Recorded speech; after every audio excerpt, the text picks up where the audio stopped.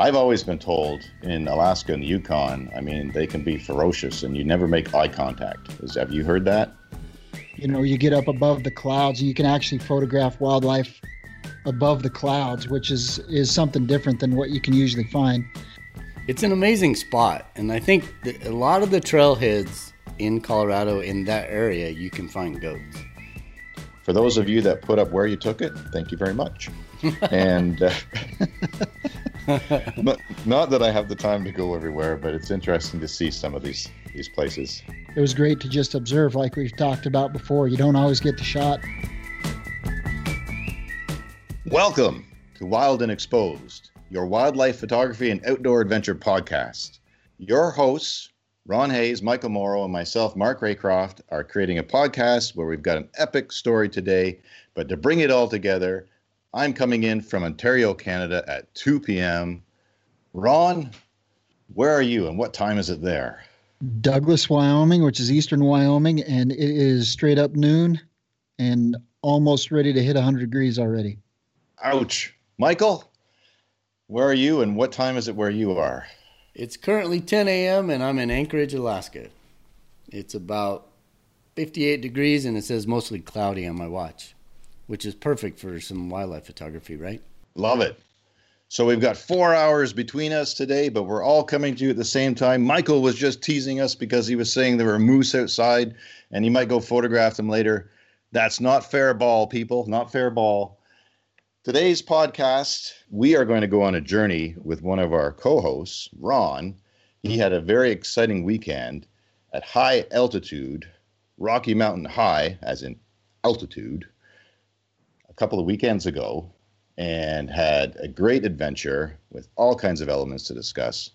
And he is going to share that with us as well as the images. So I'm just going to take a quick second and remind all of our listeners that you can see any of the images that we discuss during these podcasts, as well as any links to any relevant information on our website at wildandexposed.com, and go to the WE podcast page and you can see all of our podcasts. Click on the one of interest and below you'll see the show notes and all of the photos or video or short videos, etc. will be there for your viewing enjoyment at your leisure. Also, we would appreciate it if you would show us the love and give us positive ratings on whatever platform you're watching on various audio platforms. Give us a thumbs up or the 5 stars, because that really, truly helps us statistically to continue to do what we love and bring you our adventures in person and do our best to whisk you away into wildlife photography and outdoors with us. So please take the time to do that before or after you listen to the podcast, and that is much appreciated by us. So for now, we're going to hear about Ron's adventure and what he found and the elements he had to deal with in some of the highest country that Colorado has to offer. Take it away, buddy.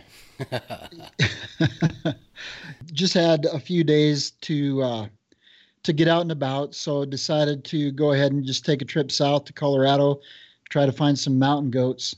Went to a location in central Colorado where, you know, they're very accessible. You can get up to 14,000, a little bit over 14,000 feet. The goats are in multiple different areas. They're in multiple different settings. So you've got just good opportunities to get some great backgrounds with your wildlife images. The other thing is there was a storm forecast, and initially they had said that it was going to be thunder showers, a lot of lightning. I've been down there a couple times and was fortunate enough to, when it was raining in the lower country, you know, you get up above the clouds and you can actually photograph wildlife above the clouds, which is something different than what you can usually find. And so I kind of looked at the storm forecast, and when they were talking about lightning, talking about the storms being a little bit higher, I kind of measured whether or not it was going to be worth going. But they kind of backed off the lightning forecast, and they, you know, the storms were then forecast to be a little bit more spotty. So threw everything in the back of the vehicle and off and went to Colorado. Got there about midnight. The first morning, when you drive up to this location, the lower country, there's not a lot of wildlife unless you do, there's an opportunity you could find some elk out grazing. Didn't see anything like that. And the plan was to get there in time to get a sunrise. And you're on the right side of the sun to get that. When I got up there, though, I didn't think about the fact that I was going to be seeing mostly metropolitan area down below me. So the sunrise opportunity quickly turned to trying to find some pika. And we did get some pika in good light in the morning. So that was a plus. That was the only time that I took the time to photograph pika the whole trip, and they're all over up there. They're a lot of fun how they duck in and out of the rocks, and they've got their little shrill calls, and they collect all the greenery, and then they run back in. And I've always been told in Alaska and the Yukon, I mean, they can be ferocious, and you never make eye contact. Have you heard that? With the pika? With pikas, because they'll leap onto your hat. And I guess, the last time I saw an attack of any animal from that family was Monty Python and the Holy Grail, I think. Oh, it could be. That rabbit. I am just joking, because they are one of the cutest little rodents in the north and in the high elevations. So yeah, they definitely are. It's fun to play around with them. But you're teasing us a bit here. You're teasing us about this adventure. I mean, first of all, I'm a little concerned about the high elevation and the lightning, and I've got these pictures of Moses and the sounds from heaven coming down that you're going to have this experience. Obviously, that didn't happen. But I saw on Instagram, and I hope I'm not getting too far ahead of you, I saw an epic image of yours from this trip. I am. So Ron will get to that shortly. In the meantime, keep listening to this audio podcast, but make sure you check out his Instagram feed later to see the image we're talking about, or, of course, the show notes. Okay, sorry, Ron. I'll back up. That's all right. So I'm buttoning it. The morning it started off pretty slow, even for that area. So I messed around with the pika. Then I found, I wanted my Marmot, what was it that Luke had said, the cover of Marmot Monthly. I wanted that shot when we were up north in Canada, but I didn't get it. But I definitely got it on this trip. This guy, great background. And it's a marmot. It was a yellow-bellied marmot, not a hoary marmot like we had up north. So it was a little bit different species. Had a great brief shoot with these marmots, and then headed up the mountain, and we did find some goats. The first group that we found, it was a large group of nannies and kids, and they were bedded at the time. It was the whole time it was very windy, like extremely windy. I think, mild for that weekend was about 20 to 30 miles an hour, but it was consistent. And then the gusts later on, the gusts got up to about 45. But the goats were bedded, the kids were up and playing, and the other reason that I wanted to go down this time of year is because the wildflowers. So you've got this carpet of, the grasses and wildflowers obviously are kind of intermittent, because it's a very rocky area. But you've got this carpet of yellow wildflowers between the rocks, and so that it made for a great foreground, and those goats were bedded right in amongst the wildflowers. So it was pretty phenomenal that morning. We got up to the end of the road, and there was a couple goats up there, but it wasn't a great shoot, I guess. The light was starting to get harsh. We went and hiked a couple different areas. I took some images of this billy, and I'm still trying to split it out because the billy is very small, but I wanted to show him on this. It was a sheer cliff, and Mike's been to this area before.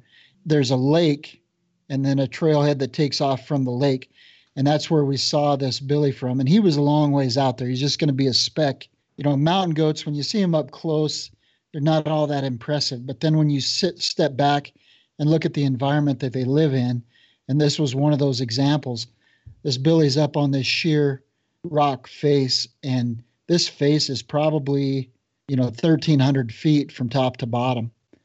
And this thing is midway up, and he's just out on this face with no fear, just out there chewing on lichens, licking mineral, doing what the goats do. For our audience, why is he out there? Is he out there for the minerals or for the lichens? I mean, does he have to go to that extreme for forage? Probably not. Is it security? Like what? Just so they understand. I mean, Yeah, and why they get out there. he didn't bed out there, but yeah, I mean they have very few predators up that high, but it is security for them. There's not many animals that are willing to go out on those same faces like they do. The sheep will, but you don't even, generally you don't even see sheep on some of these sheer faces, sheer cliffs that you'll find the goats on. But no, he came through this drainage that had this lush vegetation in it, and then took himself out on the face, and it kind of just seemed like he was just getting from point A to point B, and that seemed like the best route to him at the time, because when he got out on the face, then he turned and went straight up the mountain and went back up to a bedding area. He finally did bed. He didn't bed on the face, but he finally bedded up in this boulder field up above it. But yeah, it was incredible. No images worth taking. I took a couple just to kind of give a sense of place for this goat, but nothing that's going to be used. But it was unbelievable to watch him just kind of traverse through this cliff face and the boulder field that he ended up in. Did you take an image to show this Billy on this grand scale that people will be able to see? Yeah. Okay. Yep. That's and cool. I'll send it. I want to do a pull out so he can see the goat, because he is honestly just a speck inside of the image. But yeah, it was amazing. That's one thing about mountain sheep, and especially mountain goats, that are even more courageous when it comes to these heights. How and why they do this. And obviously it's for security. Predators can't access them. But I personally do not have the gene to go up on rock faces and feel comfortable. I am not doing that. And to see these animals living on this and traversing it, where you can hardly see the little ledge that they're walking on, it's that small. I mean, that's one of the things about mountain goats. It's just astonishing, right? From a behavior point of view. I think the coolest thing about this area is there are a lot of kids up there too. So you get to see them at a very, very young age. And normally when I go up there, like Ron was saying, you try to hit it with the wildflowers so you can get that really nice color and all that stuff going on. But if you go up a little earlier, the nannies and the kids are all separated, right? So they go off quite a ways away from anywhere. You can spot them with binoculars way off in the distance, but they're very leery to be out amongst anything else. But as 2 or 3 weeks, 4 weeks pass, then they all start to gather, and so you have all the kids playing. And I guess my point is you see these little kid goats jumping from rock to rock to rock, and with reckless abandon. I mean, they don't really. I mean, you watch them do some of the stuff that they're doing, and you're thinking, there's no way that little kid's going to survive jumping around like that, but they do, and that's how they learn, and that's how I guess they develop that strength and then that courage to do what they do and be where they're at. Yeah, those little guys are absolutely fearless. And actually, so we did the first kids that we found that we had a good opportunity with, they ended up kind of circling around this rock face and onto a cliff face. So I wanted to go photograph them. And my first thought was, well, if they went down there, I can get down there too. And it looked like it was, not a gentle slope, but it looked like it was negotiable. And let me tell you, it was not. I got over there and it was straight down, and there was a crack. I mean, you could have rappelled down that thing, but I was not going to get to where they went to. So lost out on that opportunity. They, I'm sure, went around the corner and had a nap. But yeah, it looked like it would have been easy, but it definitely was not. And I'm probably with you, Mark. I err on the side of caution when there's 1,000 feet below me. I spent the remainder of the morning and the midday up high, had some lunch, and then in the evening, or the late afternoon, had a decent shoot with some nannies and kids up high, and then decided to kind of work back down the mountain to see if because that group, they were kind of bedded above this cliff face. And that's, the iconic goat images, you want them on that steep terrain. And so I went back down to see if they had kind of worked their way out. And they went on the way down, and this is one of the images that I included, and I'm going to put this video on the Instagram feed just because it was something that I've never seen before. I'll put it on in our story for the podcast. But the wind was blowing so hard that the clouds were just nonstop changing.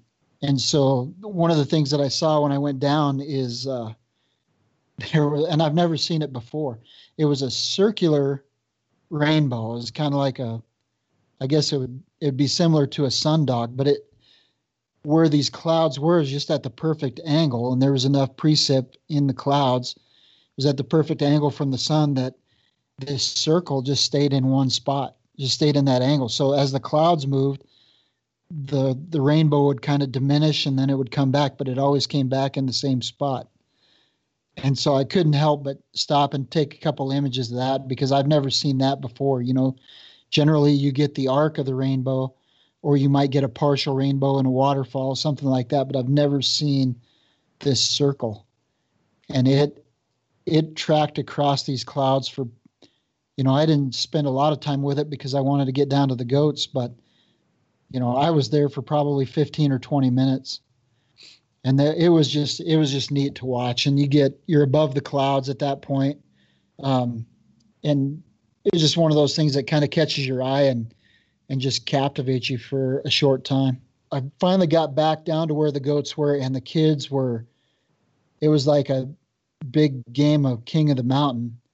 They were taking turns knocking each other off the top of this little pedestal, and it wasn't real high, but they'd get knocked off, they'd shoot right back up, and they'd go back to button heads or trying to knock each other off. So got some good play shots, good behavior shots right there close. And then they bailed off into the clouds, basically off these side of these cliffs. And that's when, Mark, the shot that you were alluding to, everything just kind of started. One bailed off, and a nanny and kid, it was a young Billy. I know that because we saw him, using the facilities there on the side of the mountain. So no, it was a Billy. He was the first one to bail off, and then another younger goat, like yearling, bailed off with him. And they kind of made their way around this cliff face. And as they made their way around, you could kind of see this thing building up because the clouds were changing in the background. The sun was starting to get low on the horizon. And at that point in time, the wind was blowing about 45 miles an hour pretty consistently. And so you could see this thing building up. So I honestly had to bail off to get lower to try to get out of the wind because you knew where the shot was going to happen. It was just when the animal was in the right spot. And I had to literally sit down between the rocks because I couldn't hold my camera steady. Didn't have a tripod because I was, you're in a boulder field, so the ground is uneven. And when the shot happened, I wanted to be able to get it. And so I had to sit down in between some boulders and kind of use the boulders to steady the camera and just kind of wait for that image to happen. And the shot that I think Mark was talking about, they got off on this steep slope and the clouds were just kind of swirling around this goat. So the one that I put on the podcast feed, the clouds just open up and kind of frame this goat perfectly. You've got this nice blue background, the white clouds all the way around it, and then the sun, as it was going down, lit the whole scene just kind of perfectly. It was backlit, but I don't think that shot would have turned out the same because the highlights of the clouds and the highlights of the goat, I think you could have gotten it a little bit washed out as the image took place. So you kind of had to balance that as far as the exposure went. And it was kind of before I've talked about changing exposure by shutter speed, but this, you really had to balance ISO and your depth of field also because you had all that stuff going on behind the goat and then, your shutter speed to get that exposure perfect. But I think, Mark, that's the shot you were talking about, is it not? Yes, it sounds like it. And one thing I want to point out to our listeners is that, as you said earlier, you are above the clouds in this scenario. And It really pictures mountain goat country perfectly to me. It just, because of the light you had, we really need that heavenly audio sound. There's whoa while this is going on, right? Because the light's coming through the clouds.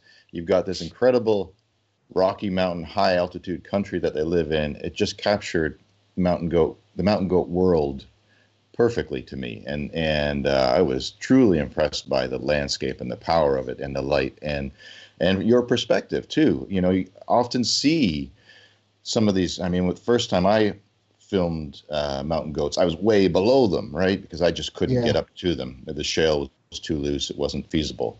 But your perspective, I like so much better. It's like you're up. How often do you get to be above them and see their whole world? And it's not like you're looking down. It's a bit of a side view. So, it was. I was so excited to do this podcast, to hear your story, just right out of the gate, based on that image, and very powerful.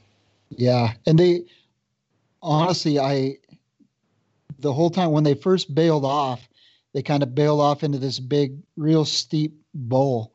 But the way the clouds were in the bowl was already in the shadow. It was on the backside of the mountain from the sun. And then the clouds moved in, and you couldn't really, there wasn't much for image possibilities down there. But like I said, you could see it kind of building. And I knew if they went around that next little finger ridge, that it was going to happen. So we stuck that out. The whole thing probably took an hour and a half, 2 hours to happen. But when you see something like that coming, and you're only there for a short time, so you don't anticipate having that kind of opportunity. When you see like that thing setting itself up, that got me pretty excited, and I would have waited there for all afternoon if I had to get what was coming.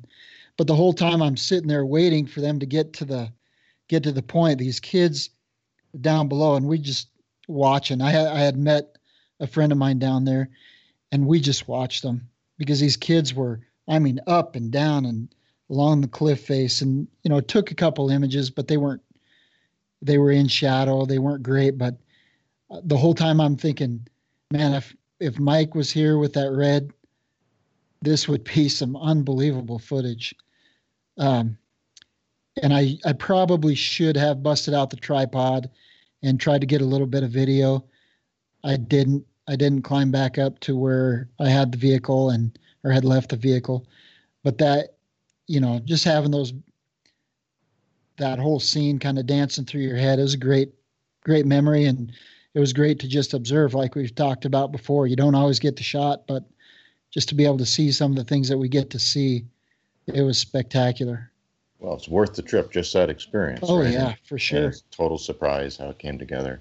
We have to get you an Osmo. We have to get you a gimbal so you can tell some stories. I got it. You do? Yeah. All right. It's here, but it's a little more of a learning curve than I anticipated. It'll come. Just start playing with it. I tried to get it going in with that wind, and kind of one of the things that you were fighting up in Canada, that it would be steady, and then all of a sudden it would just start flopping. Sometimes, and I don't know that it wasn't the wind that was causing that, because it worked fine once I got it out of the breeze. But yeah, breeze. It was gale force breeze. Yeah. Right. That could easily have done the difference. Sure. But yeah, get playing with that. That'll be a lot of fun. And for situations like that, just to tell the story over your shoulder, it's nice to. Mm-hmm. But yeah, it takes a little bit of finesse, and I'm still tweaking it, learning it. Like things like you've got the exposure lock on it, the focus tracking, those kinds of things that when I hit the screen, the exposure adjustment and lock isn't working as smoothly as I'd like it to. So I have to keep playing with that, and that was one of my issues too, especially in late evening light. Right. With the story you were referring to with the moose calf in the Northern Rockies a few weeks ago, it just kept drifting on me, and the exposure drifted, and I didn't see any point recording it if it's overexposed. That's not what I want to show our viewers, right? So I'm trying to perfect those components, those settings on it too. So those are things to be aware of, and even when recording, just the monologues and stuff.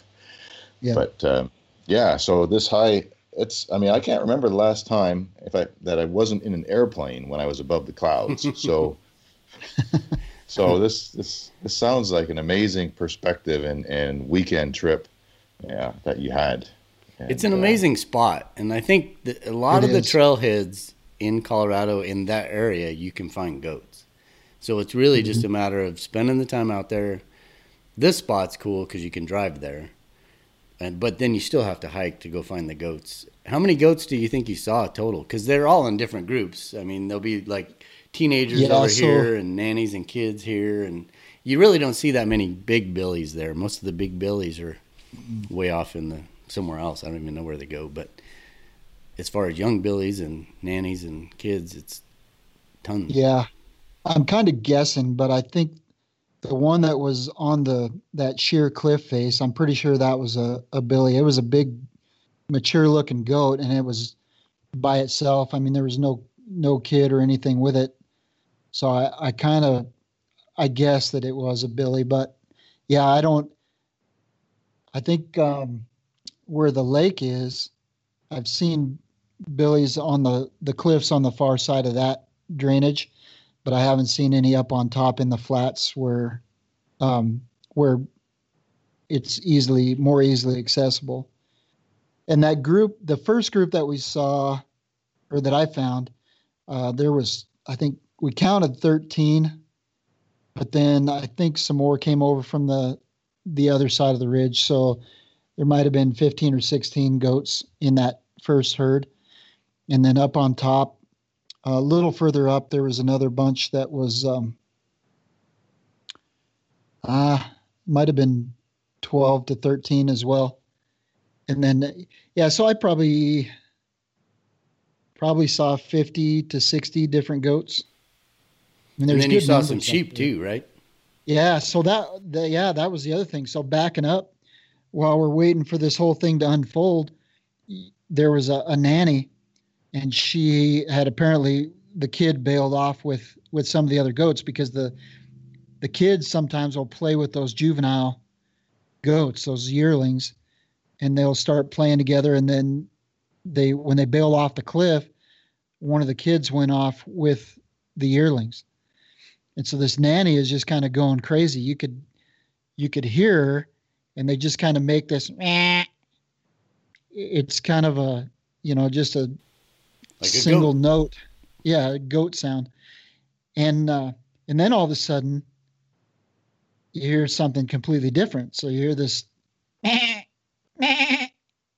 And I look over my shoulder, and there are three lambs, bighorn sheep lambs, and I didn't see any adults initially.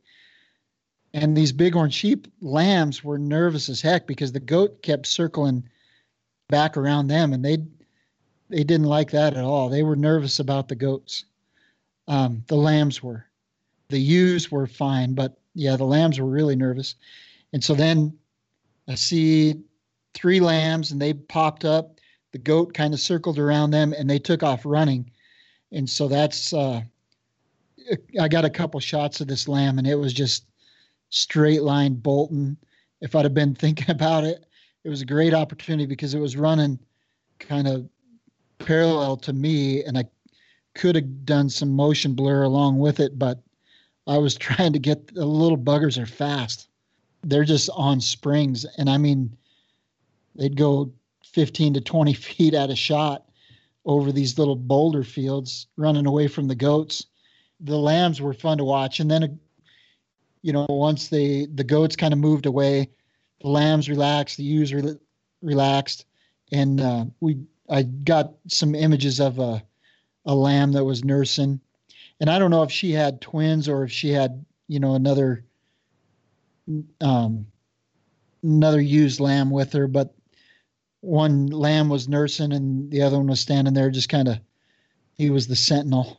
He was watching to make sure nothing went wrong. He honestly didn't take his eyes off those goats until they got well away from him. So I don't know how that interaction, have you ever seen that interaction play out up there, Mike? No, I see them all the time, both species, but I never Yeah. see. You see that what you explained. You Right. just get a little. They don't commingle at all. No. They'll just skirt around each other. In my They were- opinion, the baby sheep are cuter than the baby goats. Yeah, they are for I sure. think they're just amazing how cute they are, the little sheep. But the goats are cool too. I mean, they're really cute as Yeah. well. But as far as the cute factor, I think the sheep win. In Yeah, fact, I I think agree. they're cuter than just about any baby mammal in North America. Whoa. Yeah. Although I saw Well, a baby no, caribou the other day that was pretty cute. Oh, really? And then there was a baby moose outside my door last night that was pretty cute. Yeah. It's not Halloween yet. What's going on outside your door? How you got a baby moose out there? That's the Alaska life, right? Yeah. That just happens to be where you are. Yep. So cool and so envious. And you're saying the baby moose is not as cute as a bighorn sheep lamb.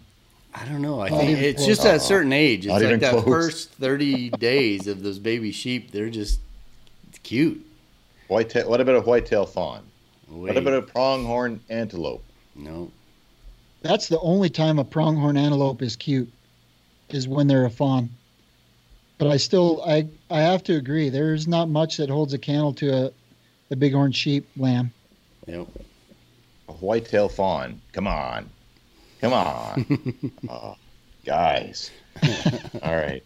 All right. To each his own. And we'll respect that. So But what the- else did you see up there? Did you see any? I've had good luck with ermines up there, or the I did short-tailed not weasels. didn't see any ermines. And quite honestly, as soon as this all started playing out, my mindset shifted to nothing but goats and sheep at that time. And that I stayed down hunkered in the cliff until the sun was well behind the mountain. Did you see any elk up before it there? came up. I didn't, no. Hmm. And generally the other times that I've been there, I've always seen at least one elk. I did see a red fox, but it was way down low. Mm-hmm. But that was it. I didn't even mess with the pike anymore after the first morning. So that capped off day one. Got up the next morning and went straight up to the top. Get to the top for sunrise or That was the plan.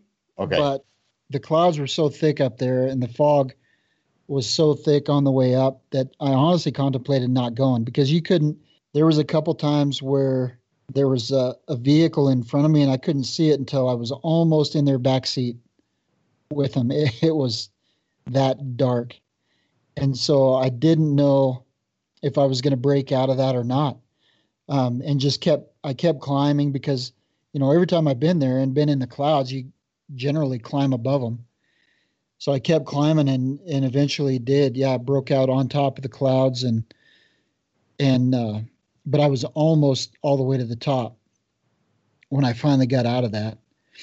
And then went up to the top and there was a group of bighorn sheep at the top with 4 lambs this time and had a pretty good shoot with them.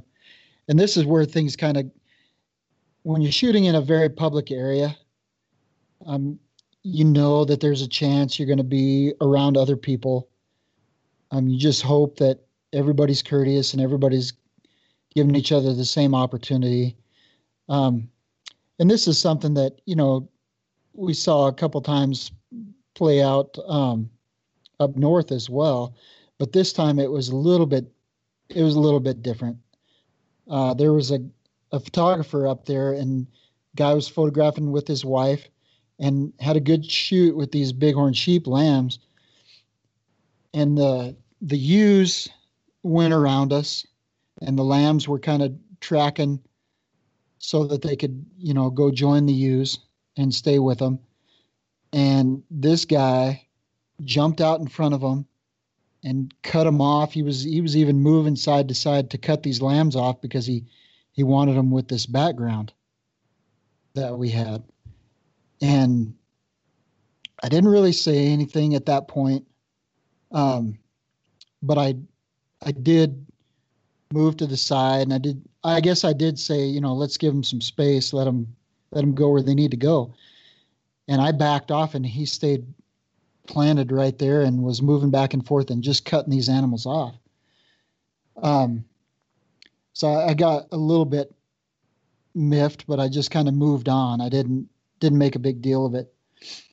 And I moved to a location. So there was a location about, I don't know, within a quarter mile where there were some mountain goat kids, and they were, the nannies and the kids were up right at the top of the mountain. And there were some man-made structures there. I think, one of the images, I think it's even on our Instagram page, Mike, or is it on your personal page that you got of a goat up on top with the telescope? Yeah.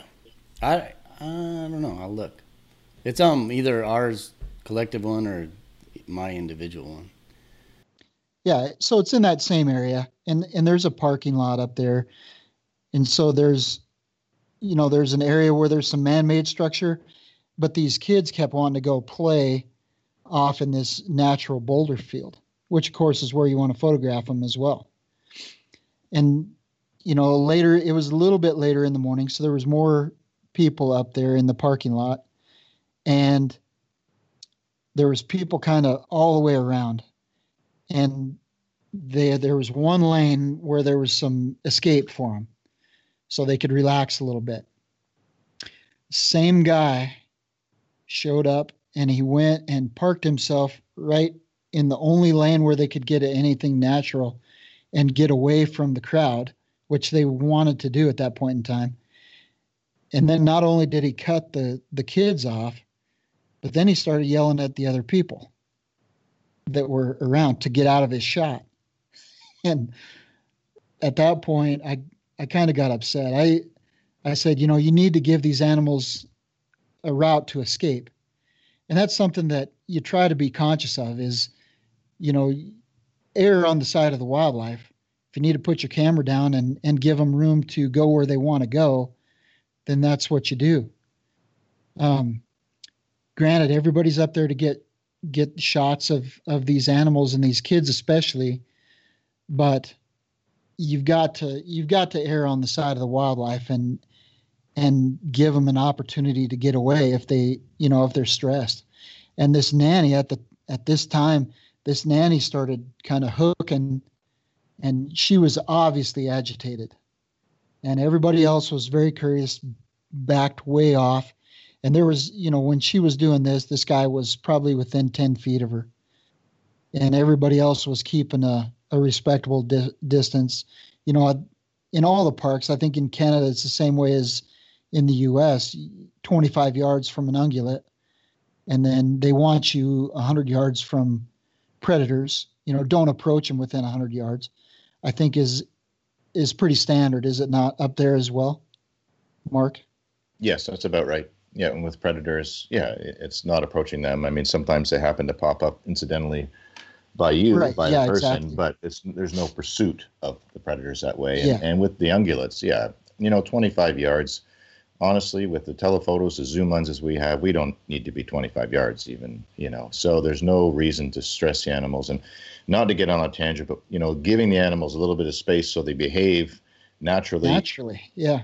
Exactly. Almost always gives better images at the end of the day anyhow, So I really regret, and I know it's standard, I know this happens everywhere, but I regret hearing about these individuals that are bad apples that give wildlife photographers or nature photographers a bad rep, because a bad name. And we, in this instance, and most, 95% of nature enthusiast photographers care about the animals more than the picture and respect that and just enjoy being in that vicinity. So, it's a matter of hopefully the group, with the right choice of words, and you'd be perfect at it with your law enforcement background, no doubt, could help the person understand what they're doing. And it's not just the fact that, okay, maybe they're going to get one picture that for some reason they've conjured up as a good one in their head, right, that they're going to get to take home. But it's ruining it for everybody else, because there's going to be somebody who's going to be filming it on their smartphone now and posting it on social media and showing this person, and they're going to call them a wildlife photographer or a nature photographer. And then that has the potential to go viral. Then we see that on media networks, and look how silly this person was with this bear or this or that. And, most of the time, in fact, probably almost all the time, they're not professionals, and they're pushing the envelope in ways that it shouldn't. So people need to be educated to respect the wildlife. But it's human nature. We're always going to run into these people who who don't. All they care about is themselves, and that's just who they are. And we do our best to educate them. And I don't mean to take that story on a run here, but I just No, I don't think that's a run at all. That was exactly my thought. And you're talking about my previous life. That entered my mind. Man, this guy would be up in the parking lot having a whole different conversation if it were a different time. Right. But yeah, it was frustrating, and it was one of those times where it was better to just pack up and leave than stay there and start an altercation. But I definitely shared my thoughts on respecting the wildlife and giving them the space that they need, and allowing them to go into a natural area. Which obviously was better too, right? Yeah. For the photo opportunities. Or video. I mean, it's people are going to do that, and it happens everywhere in every type of situation, and not even wildlife specific. Human curiosity oversteps boundaries throughout society. And it's a matter of just for those people who see those videos go viral, recognize that that's an individual who does not respect the wildlife, and they're not professionals, and they don't represent the mass of wildlife photographers who really genuinely care about wildlife conservation and get a thrill out of being in the vicinity of whatever species they're around. It's just a bad situation and unfortunate. And with these young, yeah. So on another subject, though, I'm curious, are there ever mountain lions up there because of these young, or is it just too precarious that they don't bother to pursue them up at that elevation? I'm sure there are. I mean, mountain lion numbers in Colorado are fairly high, Mike, aren't they? Yeah, but I've never seen a lion up there. Yeah. I've never even heard about one up there, but that doesn't mean anything. I mean, I think for sure there's got to be some up there, but those areas for the goats and the sheep are so, it's like Ron was saying earlier, they're so precarious. They can just get out on those ledges that I don't think a lion would go out. They're probably better off going after the elk calves and the deer. Yeah. Sure. Which would be more for the elk calves of the population, right? What in Colorado is so big, so many elk, so awesome. So the mountain lions probably only go up there at night, just like the Sasquatch. Probably, yeah. Right. And they just step on the rocks. They leave no trace. Right. We never get to see them. Right. And the grizzly bears. Oh, is that right? Yeah. Oh, and the grizzly bears. Sure. Yeah. Got it. Wink. So, Ron, did you want to talk? So we talked about the safety, or not, the respect more than the safety of interacting with wildlife. But I also want to mention something, because you brought up a week or so ago when we were actually just talking about people interacting with baby animals. And yeah, I'm not sure if this is where you were going, but I really think it is that, and it happens a lot in the East with deer fawns, any of these ungulates that hide their young, right, and go and forage and come back. Like whitetails, they'll go forage for about 4 hours on average and then come back to the fawn, but they leave it hidden for the first few weeks until it increases in its strength and mobility. Yeah. That's why they have spots, right? So they hide in the forest. And of course, people find them, and there's no mom around. And this has been covered again and again in media, but it still is happening with surprising numbers where people will pick up the fawn and feel like they're rescuing it because it's been abandoned. They don't want to see it get eaten, and they take it somewhere and ends up in a rehab, and then potentially, if it survives, released at a later date.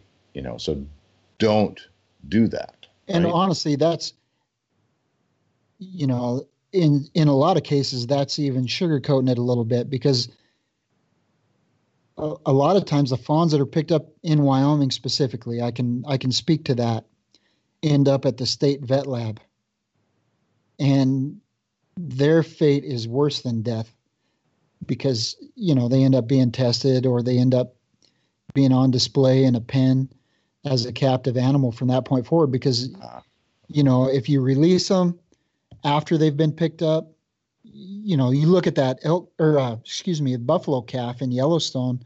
What was that, 2 years ago? Guys were afraid that it was going to freeze because it was in the cold water in the river. Those animals are made for the environment that they're living in. They're perfectly adapted to live in the conditions that they live in.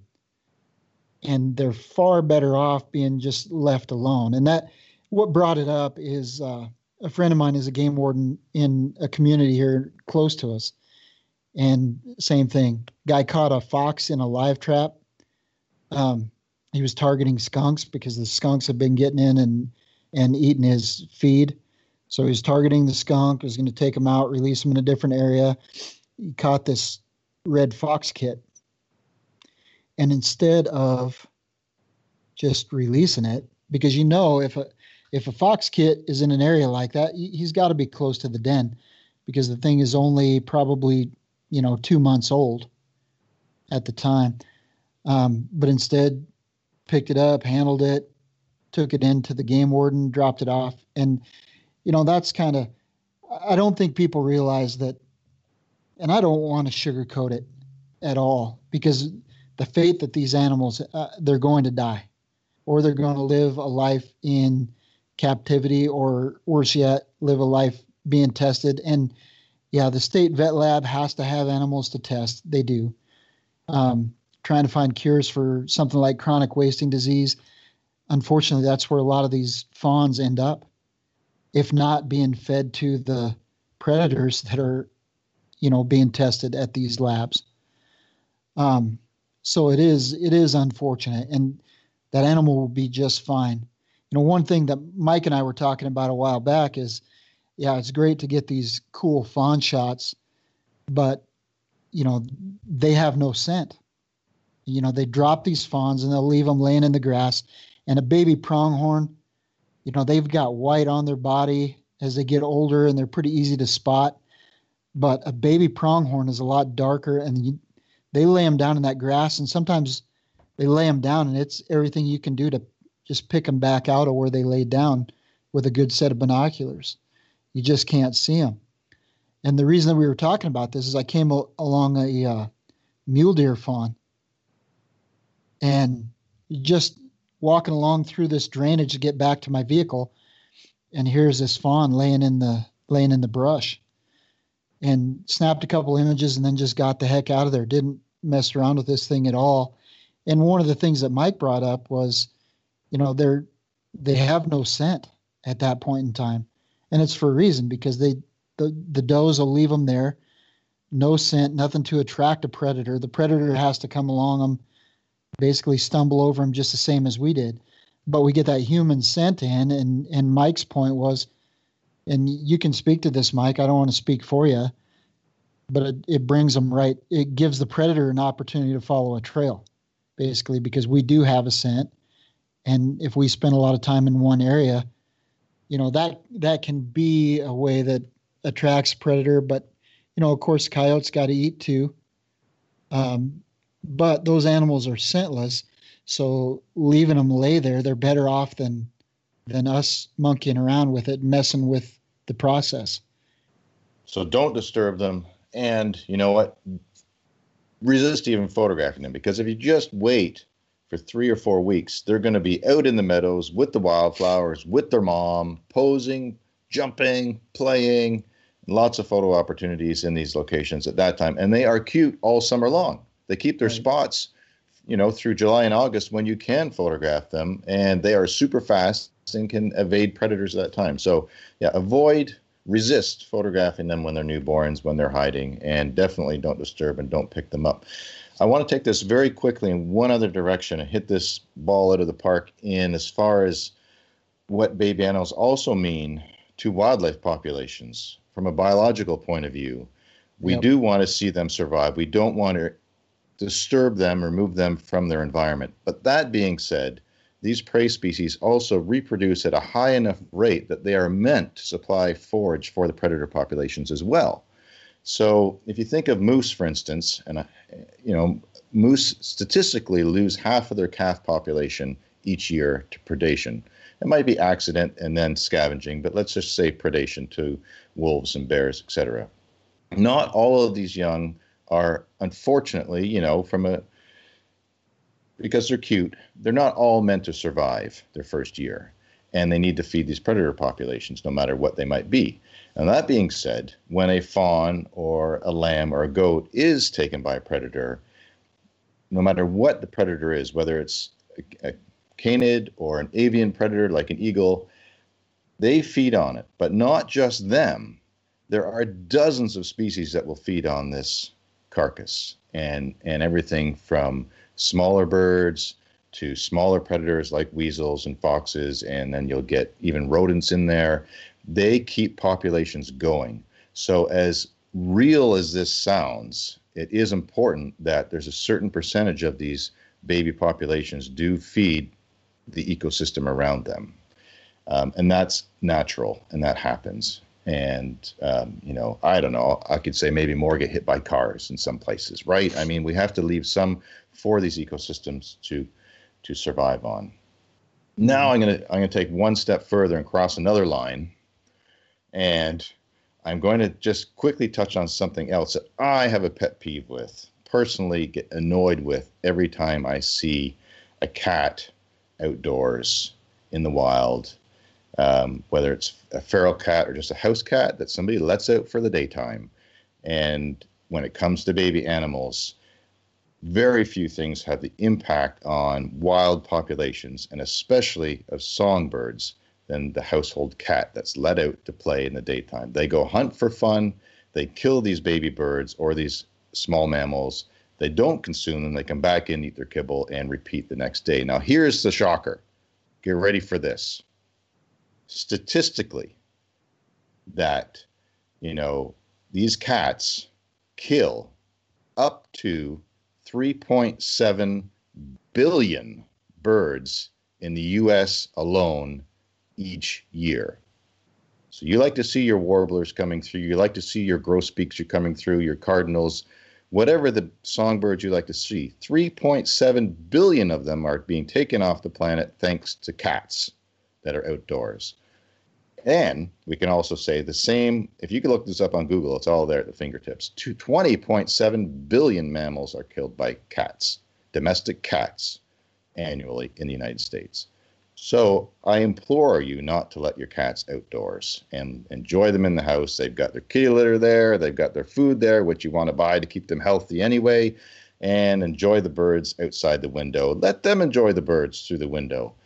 Otherwise, if you let your cat outdoors, it's part of the food chain, and I will then be rooting for the fox or the hawk or the owl, because I want to see these birds make it through and these other small mammals.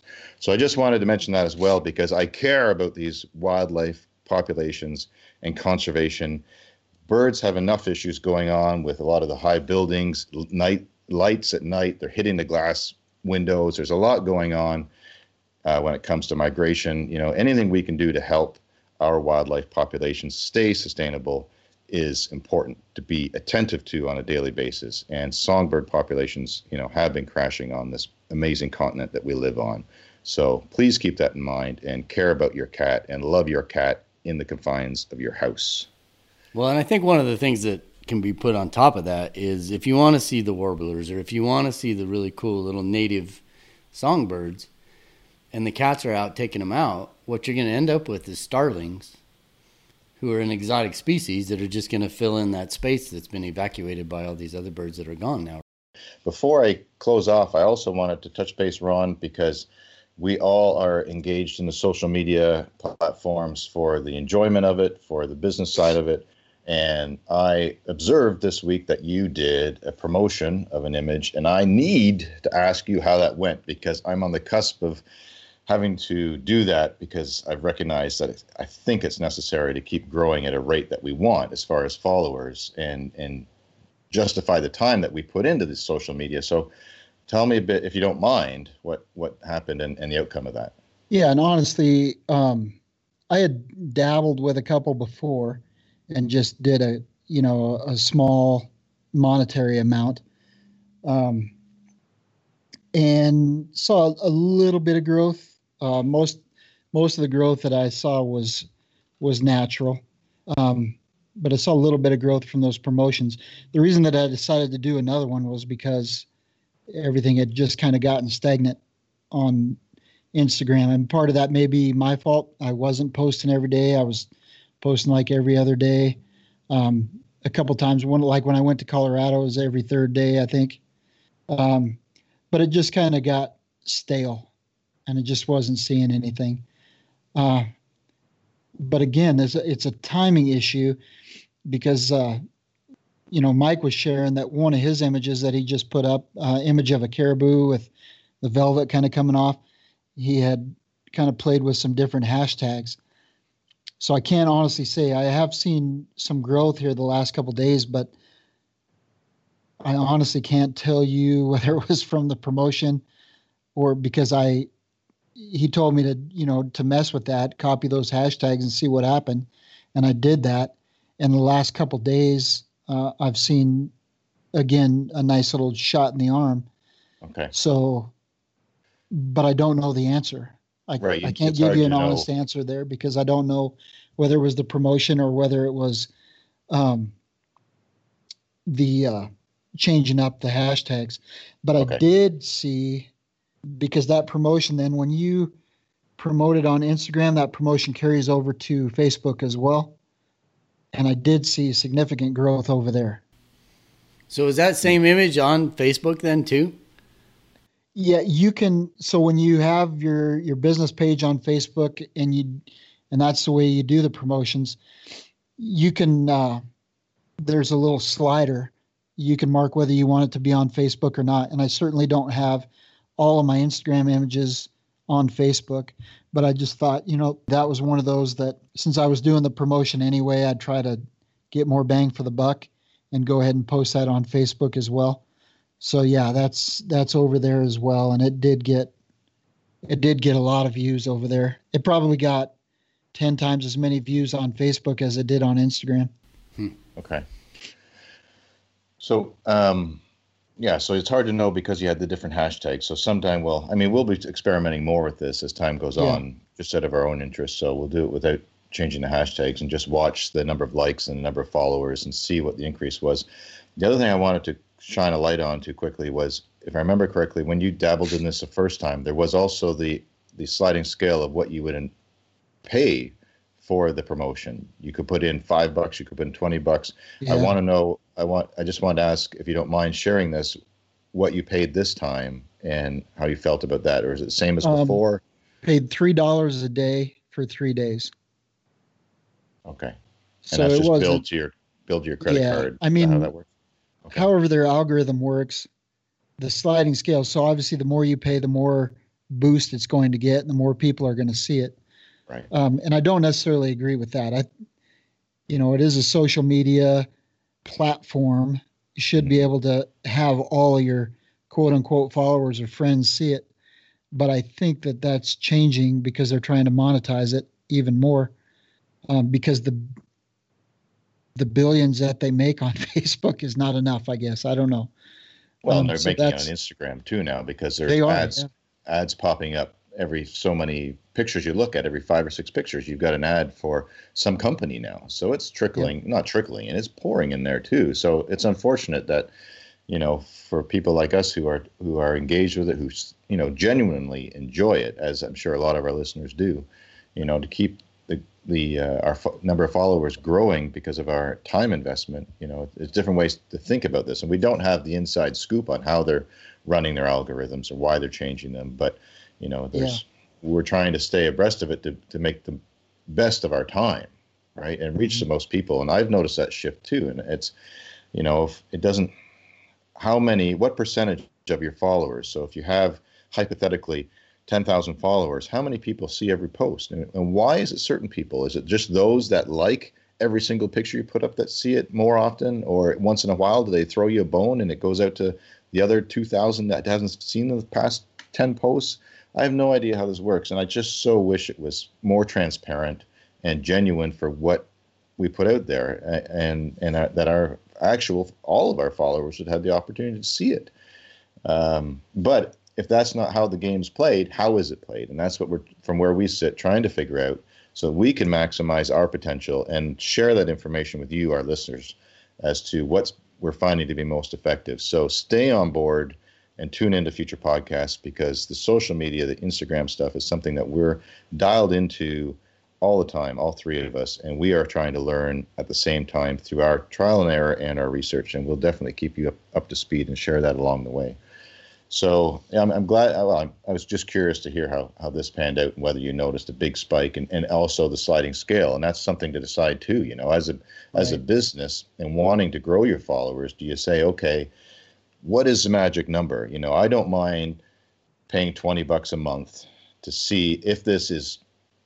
I mean, I'd rather not for this because it's a social platform. But if we put in $20 a month, does it give that kind of growth that we're all happy with? You know, does it speed things along and get the billions of access, the billions of people who engage with this social media platform, an opportunity, you know, to grow our pages and feeds in a way that they should be growing, not have them held back for any reason. Yeah. So anyway, I'm going to work on that myself, but yeah, I'll be curious to experiment. And as you said, you put $3 a day for 3 days. It'd be cool, interesting. This is all a learning curve to try, you know, $10 a day for 2 days and see what the difference is. Or if it's once a week a promotion happens. I know since I switched to a business profile on my Instagram feed about 3 months ago or so, that they've requested daily that I promote the image I put up, and which means giving it some kind of fiscal sponsorship to get more traction and to access more people. Because I currently don't have a Facebook page, I haven't been able to engage in that and do any promotions because that's mandatory connection between the two platforms. So I am having a Facebook page created just so that I can do some of these promotions to see where this happens and where it goes, because I invest so much time in Instagram and promoting on social media, because we know that, you know, odds are in the future, if not already, that those are the best means to educate people of what we have to offer as professional photographers and what you can purchase and buy from us for what we do, whether it's prints or canvases or medals or books or calendars.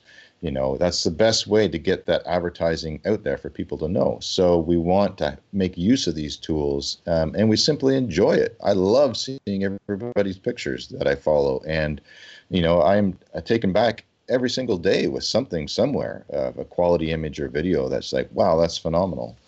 And for those of you that put up where you took it, thank you very much. And not that I have the time to go everywhere, but it's interesting to see some of these places. And for those of you that message me and ask me exactly where I took it, I do apologize, but I'm not going to say that because I don't want the whole world to show up and find that bear or that moose. But I am delighted to share the images with you and all kinds of other details about the experience and the how-tos and the gear and the hacks that we do to be professionals and in the general vicinity, but not too specific, as I hope you can understand. So, guys, this was fun. I again encourage our listeners to check the show notes on wildandexposed.com to see the images that Ron collected from some of the highest country in the Southern 48, or guys, correct me, is it the highest altitude in the Southern 48? It's got to be close. I don't think so. No, Washington, I think, has Rainier's higher. Rainier's higher. Okay. I think. Okay, Isn't close to some of the highest altitude wildlife photography. Yeah. It's over 14,000 feet. It's over 14, yeah. Which is up there. I mean, the oxygen level, you notice a difference, right? You're not going up there to run 2 miles, right? No, not on purpose. Definitely. Right. So I appreciate Ron sharing this adventure with us. It was like being there, and really the results he had for the short period of time he was there, the weather, the lighting, the perspective, you've got to go check out those visuals, seriously. So have a look at the show notes that way. They'll also be up on the Instagram feed at Wild and Exposed. And stay tuned. And we will be bringing you more podcasts in the very near future from the far north. We have a lot of different plans with exciting adventures, daily trips, and sometimes more than daily trips. And we'll also be doing more short videos so that you can watch those on YouTube, or after the podcast, you'll see them down below on the webpage as well, and can click on those and you can see what we've experienced in a short or 1 or 2 minute video and enjoy those as well. So thanks for tuning in. And enjoy the outdoors, get outside, get some fresh air. And as Ron has pointed out on this podcast, you never know what you're going to experience, big or small. So thank you for tuning in, and until next time, take care.